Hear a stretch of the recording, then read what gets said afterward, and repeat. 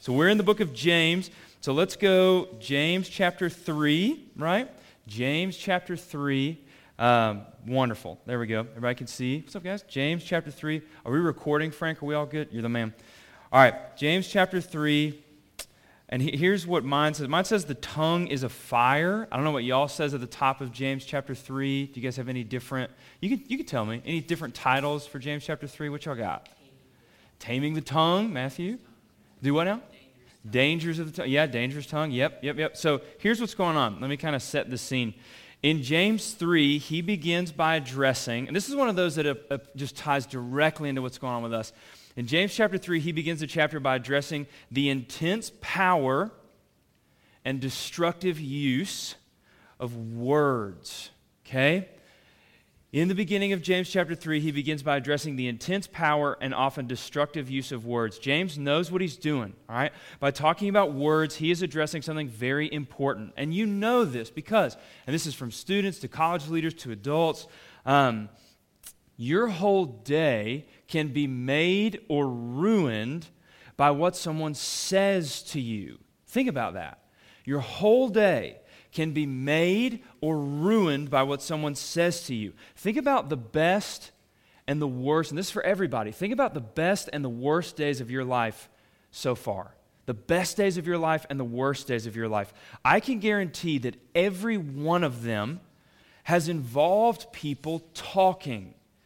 Words either directly impacted that day that you're thinking about, or they were at least woven throughout that entire day. Words make up the very fabric of our lives. Think about that. Words make up the very fabric of our lives. Whether it be electronically on our phones or through social media or person to person, writing things down, school, out of school, words make up the very fabric of our lives. So James addresses this. In fact, in the Tower of Babel, in Genesis chapter 11, mankind gets too prideful. So they push back against God. And some of you may know how this ends. God punishes them not by striking them all with lightning, not by wiping them out of existence, but by changing their languages. God goes after their words. Now, the point of Babel is not that languages are bad. In fact, that's not the point at all. That's one of the points of Pentecost in Acts chapter 2, when all the disciples are speaking different languages, the tongues of fire are above them. Some of the new kids are like, what? But it happens, okay, in Acts chapter 2. And they're all speaking all these different languages. Languages have been redeemed. One of the points of Pentecost is every language can be used to share the gospel.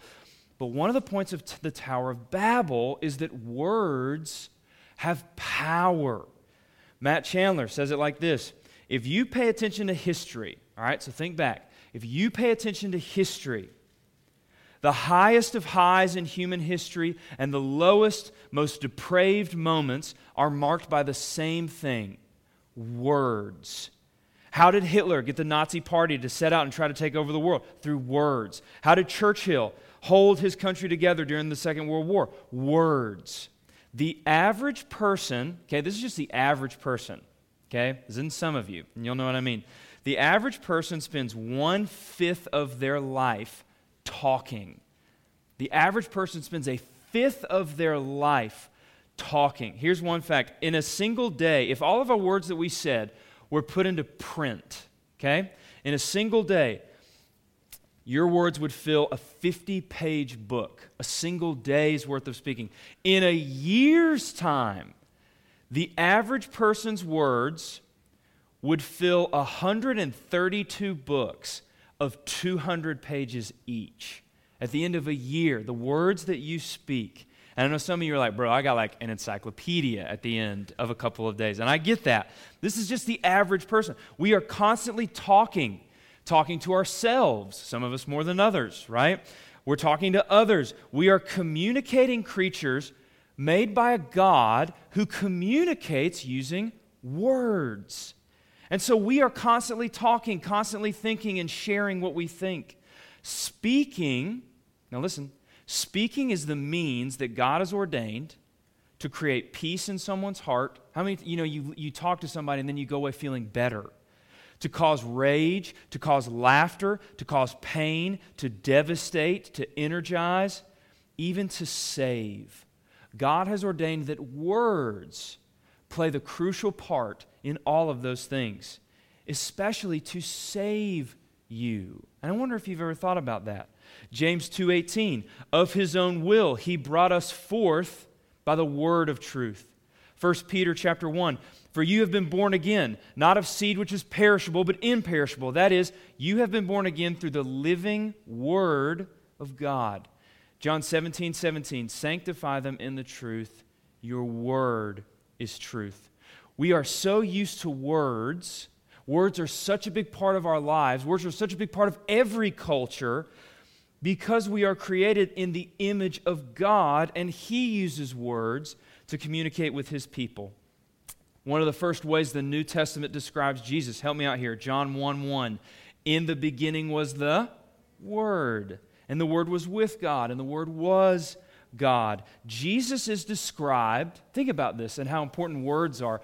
Jesus is described as God's Word. The Father's communication with us is Jesus. Jesus is God's message, God's Word to us.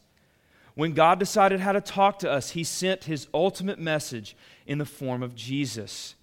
And when we see God's Word, it should then humble and affect our own words. And since 1/5 of your life is spent talking, we need to talk about that, as James does here. Look at verse 1. James chapter 3, verse 1. Let not many of you become teachers, my friends, knowing that as such we will incur a stricter judgment. Awesome, encouraging thing for me to start with this morning. Here we go. James begins by discouraging people from becoming teachers. Not teachers the way my wife is a teacher at Redbud Middle School, but teachers of the Bible. And here's why. Teaching requires a lot of talking, and words are important to God. We have to remember, be it a pastor or a small group leader or a Sunday school teacher or even a parent trying to teach their child or an older sibling trying to explain things, teaching the Bible is a big deal. And in verse 1 he says, we will incur a greater judgment when we teach. Here's why. Here's what this means. We're in James chapter 3. A big chunk of the rest of this book is about church unity, being peaceful, the dangers of jealousy, stop talking bad about each other. This isn't just an American church problem. This happened thousands of years ago with the churches that James spoke to. And these issues may be because some people in that church were just becoming teachers without the knowledge, without the proper morals to really be teachers of the Bible. And that bad teaching was leading to a broken unity, which is where the rest of the book addresses all this brokenness. And look at where James starts with teachers and their words. Look at verse 2. For we all stumble in many ways. If anyone does not stumble in what he says, he is a perfect man, able to bridle the whole body as well. We all stumble in many ways. Now, tie that to verse 1. Not everybody should be teachers. They'll be held to a stricter judgment because we all struggle in different ways. Connect all this. He's saying we all have sinful weaknesses and leanings. Okay? And you as a teacher, you have to use your words. And sometimes, and we're all sinful, and you have to use your words a lot. And sometimes it will be hard to hold back on some of those words. Especially as a teacher or someone in authority, even if you have a small group, where sometimes you have to deal with difficult students or difficult people, and you don't always feel like using self-control with your words. Your words are so easy to slip out.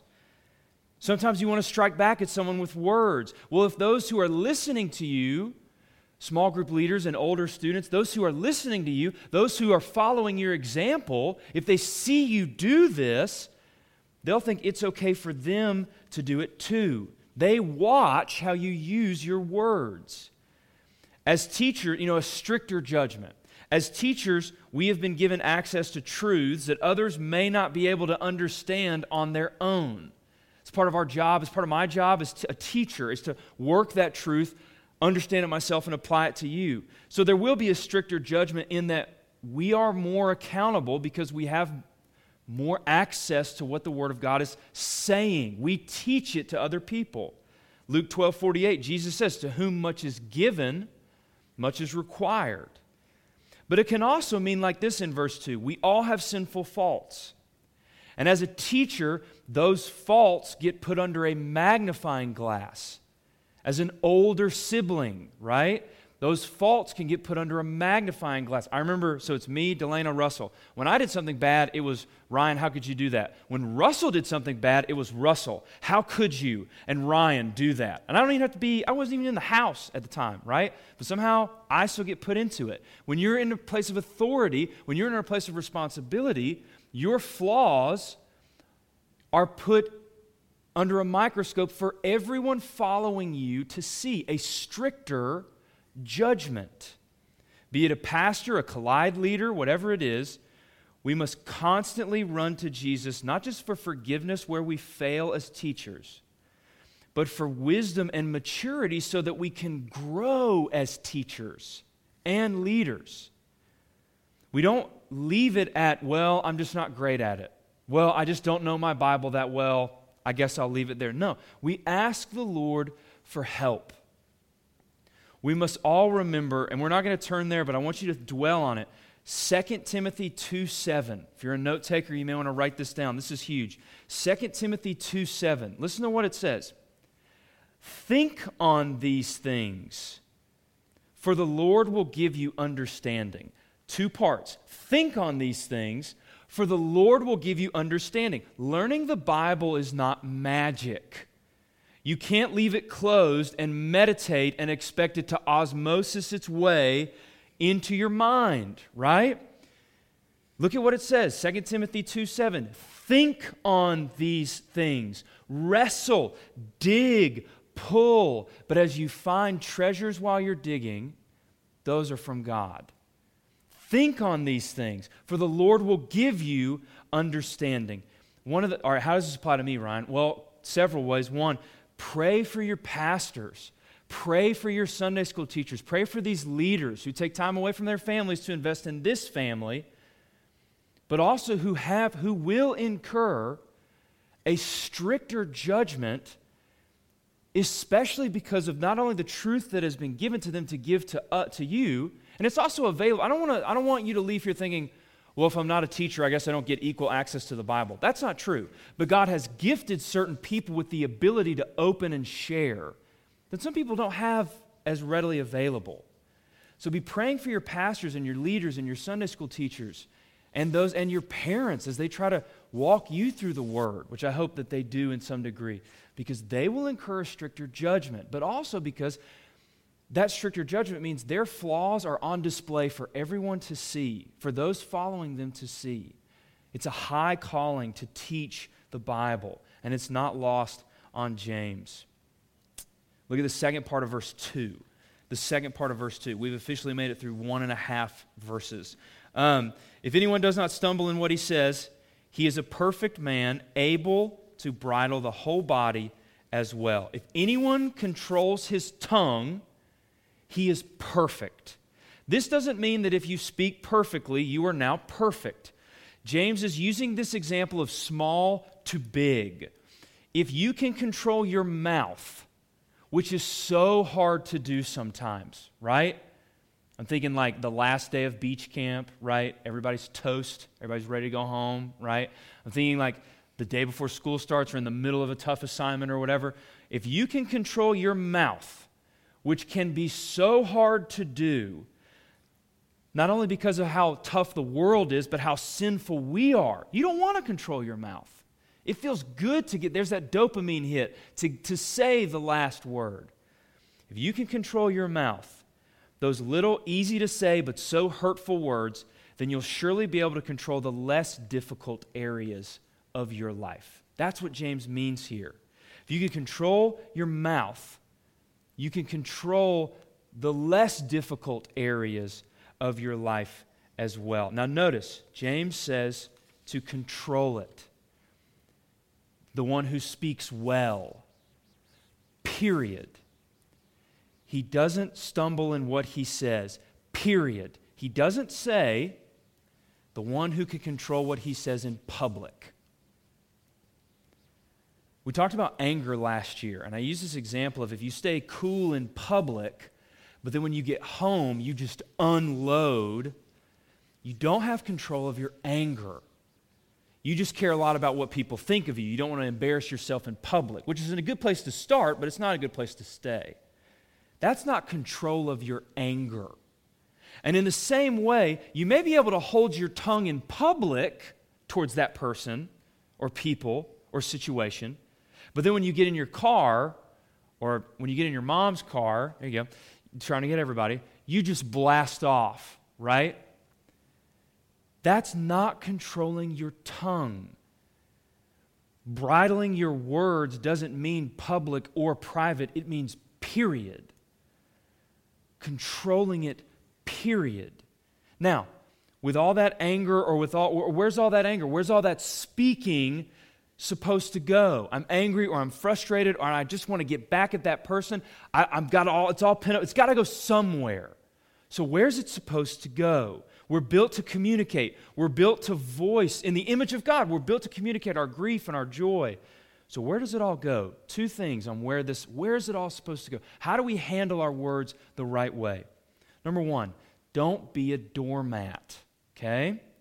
Don't be a doormat. Someone that just gets walked over all the time. We talked about anger a couple weeks ago in James 1:19, right? It says, be slow to anger. It doesn't say don't get angry. It doesn't say that. It doesn't say don't get angry. Jesus got angry. Tables in the temple, right? Exodus 4, the Lord's anger burned against Moses. Deuteronomy 29, the Lord's anger burned against the land.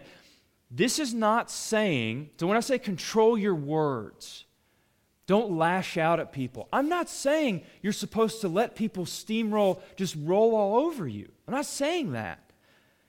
But we do that sometimes. We just let people roll all over us, and we think that that makes us holier.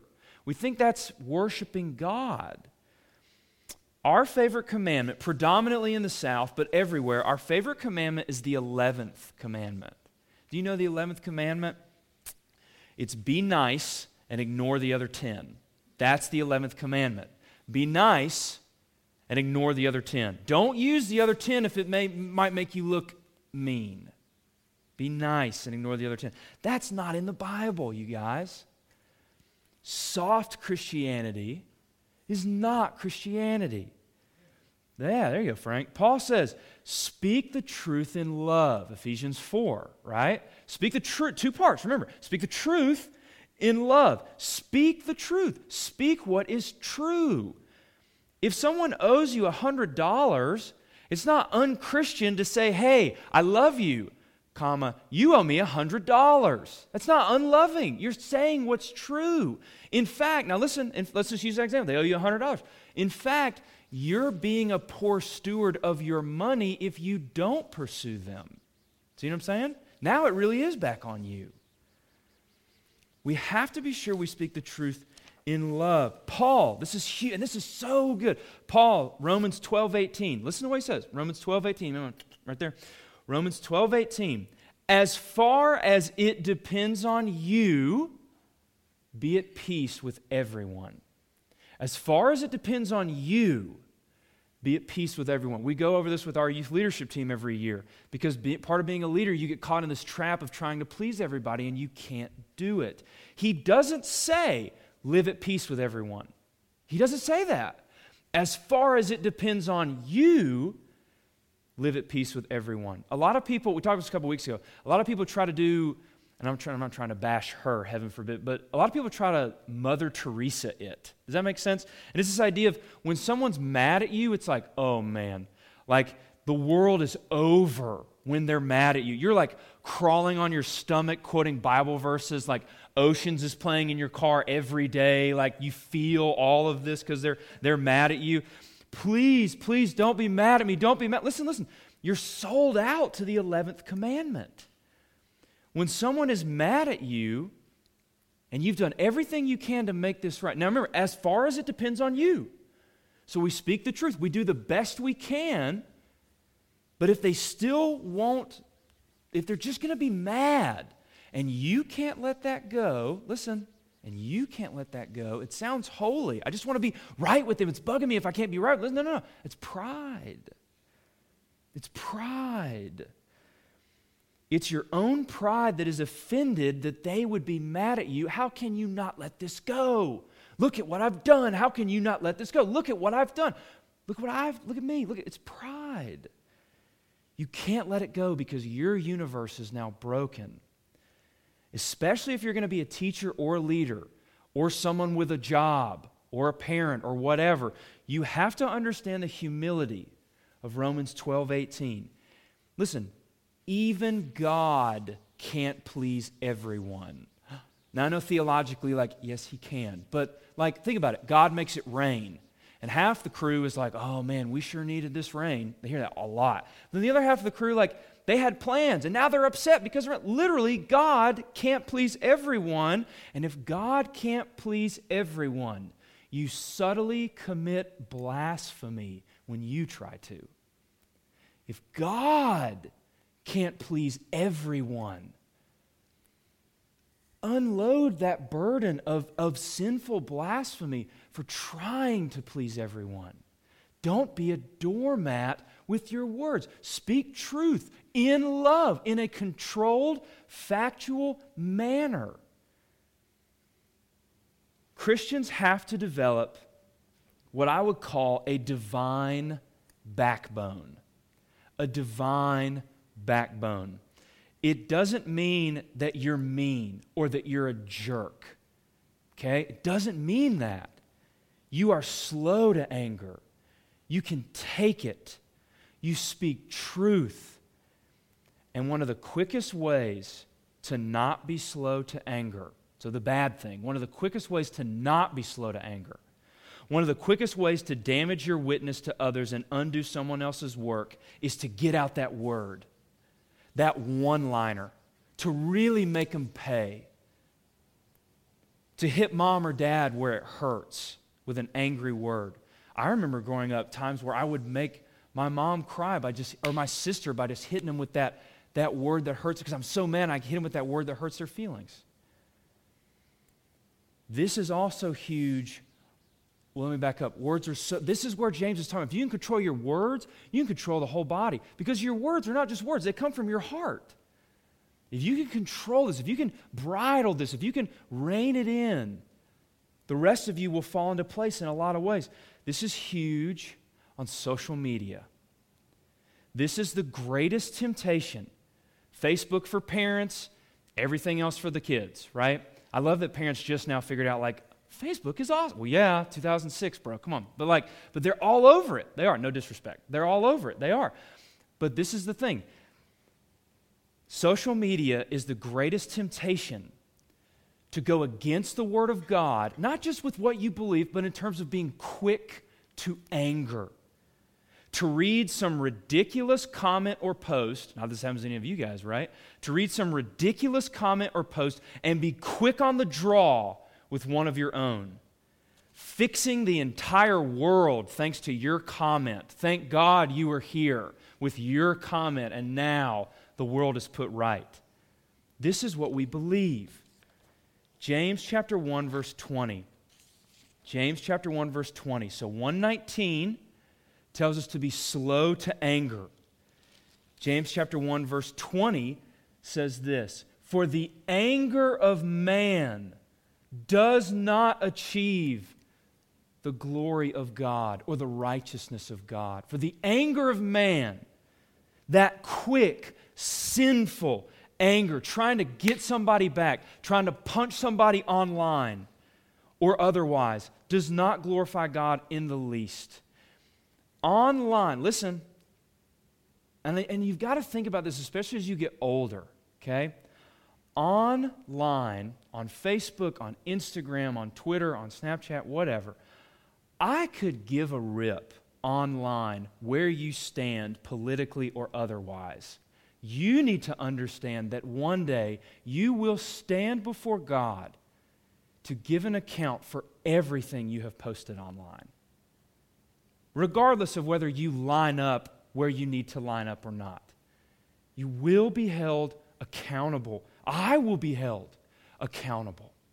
Have we spoken the truth in love here? Have we been slow to anger here? And just because it makes you feel better to get that quick dopamine hit and post that thing online, listen, how can what you just did possibly bring glory to God when you've posted it in direct violation of His word that says to bridle your tongue,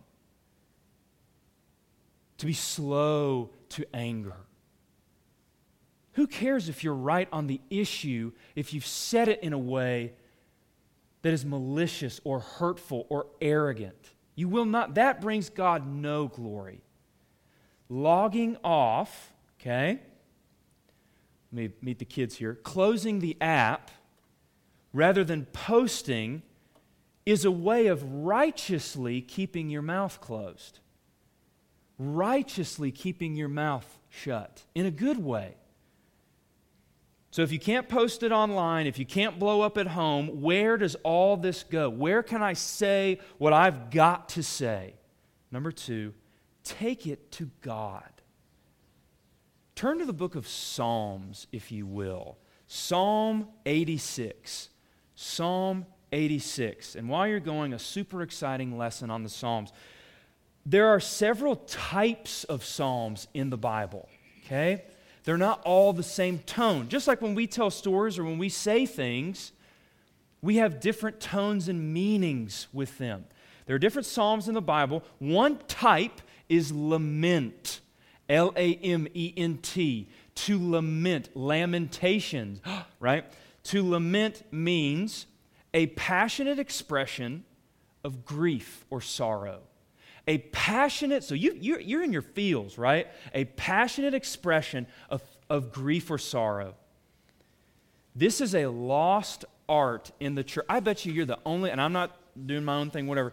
I bet you're probably the only church in the city that is learning about lament in the youth program right now.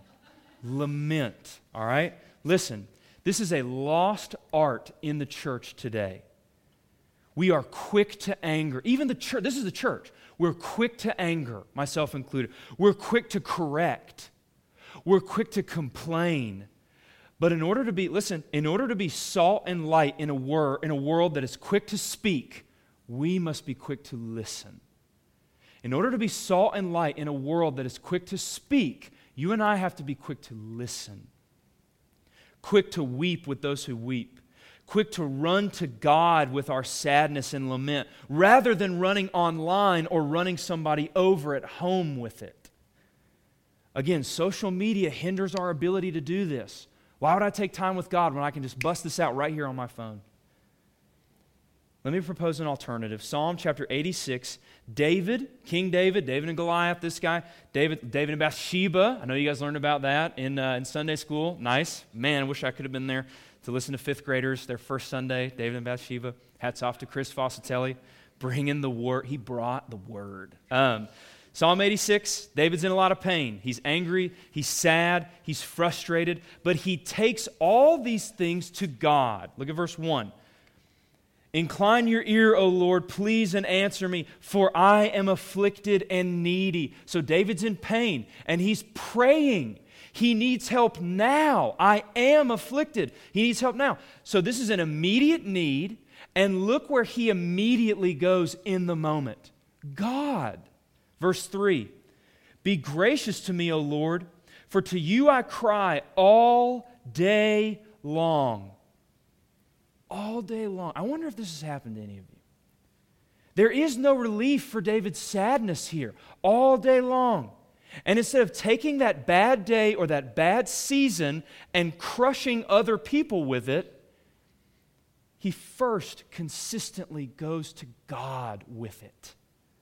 Verse 7, in the day of my trouble, I will call upon you, for you will answer me. He's saying, when things get bad, I'll reach out to you, Lord. I'll take my anger to you. Take your difficulty to wise people in your life, for sure. But first and foremost, close the door or get in your car and take it to God in the day of trouble. So when things go bad, I will call upon you. Not call my parents. And can you believe what this guy did? Can you believe how this, or post on, in the day of my trouble, I will go to you first. Listen, you don't have to turn there. You may want to write it down though. Psalm 126:5 is something you've heard your whole life, and you know it, you just don't know that you know it, you know? Psalm 126:5, those who sow with tears shall reap with joy. If you sow with tears, so to sow here, zerah in Hebrew means to scatter the seeds, to plant the seeds. So those who sow their tears, those who take their tears and do something with them, who go to God and plant them with God, shall reap joy. David's doing that. He's taking his tears, he's taking his anger, he's taking his anxiety first to the Lord. Verse 14, O Lord, arrogant men have risen up against me, and a band of violent men have sought my life, and they have not set you before them. So verse 14, he's surrounded by enemies, people talking bad about him, people who don't like him, that coworker, that other student at school who just won't get it. He's surrounded by these people, and who is David telling about this frustration? Who's he telling? God. He's bringing his work problem, his school problem, his family problem, first and foremost, up to God.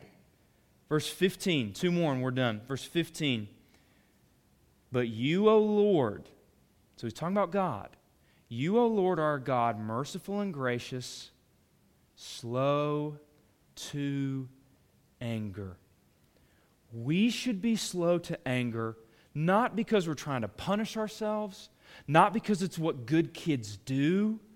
If that's your goal, you will either become a shell, an accomplished shell, or you'll completely crash.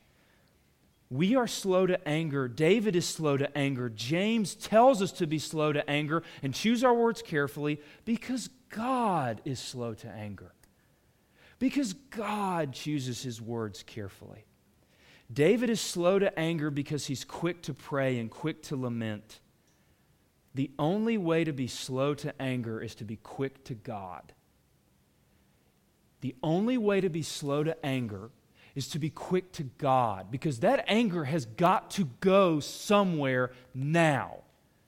It's like hot potato. It is. When you get it, you've got to get rid of it. When it builds up, and you know, it's got to go somewhere. If it will go to God first, now you're running out. Now your level's going down. Now you're calming down.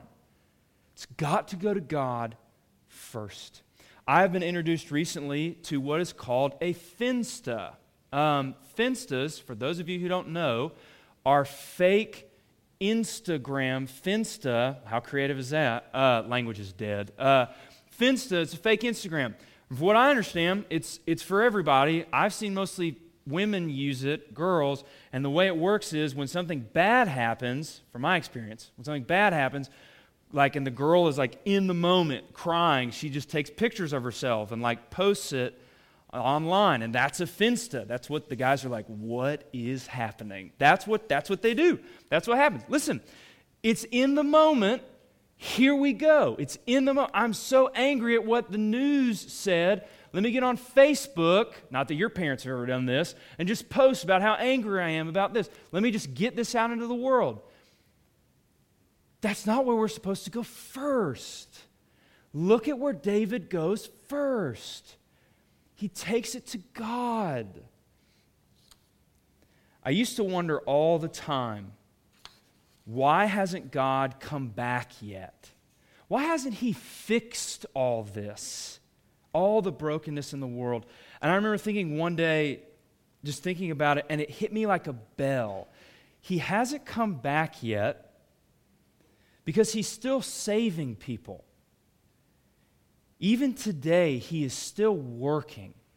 He is still rescuing, still running full speed into people's hearts and lives. And I'm so glad that in early 2013, he decided instead of coming back in wrath, he would come into my life in grace instead. So when I become angry or confused, and I wonder, why hasn't he fixed this? I remember James chapter 1. Because he is always good. Because he is the Father of lights. Because he is still saving people. And sometimes when we want to let a word go, when we want to just give someone a piece of our mind on social media or in person, when we want to use our words, remember that Jesus is the Word of God. He is God's carefully chosen word of grace and forgiveness for us. It should have been a word of anger for us. You want to talk about fair? You want to talk about give me a piece of my mind? That's what the word should have been for you and for me. But instead, God poured all that anger, all his hatred for your harsh words and mine, it was all poured out in melting hot wrath on Jesus.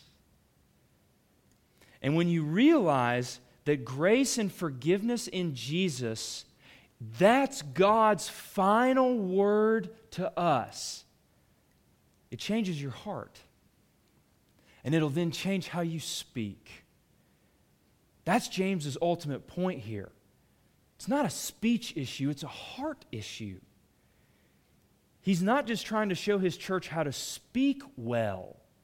He's trying to show his church Jesus. You can change your words, but until the gospel hits your soul, you'll be a whitewashed tomb. Great on the outside, dead on the inside. Only Jesus Christ can change your heart. Only realizing that Jesus Christ is the final word from God to you, and the word is not guilty. Because of what I've done, because of what Christ has done, his final word to you is not guilty. And when you realize that, it affects how you use words to others. Let me pray.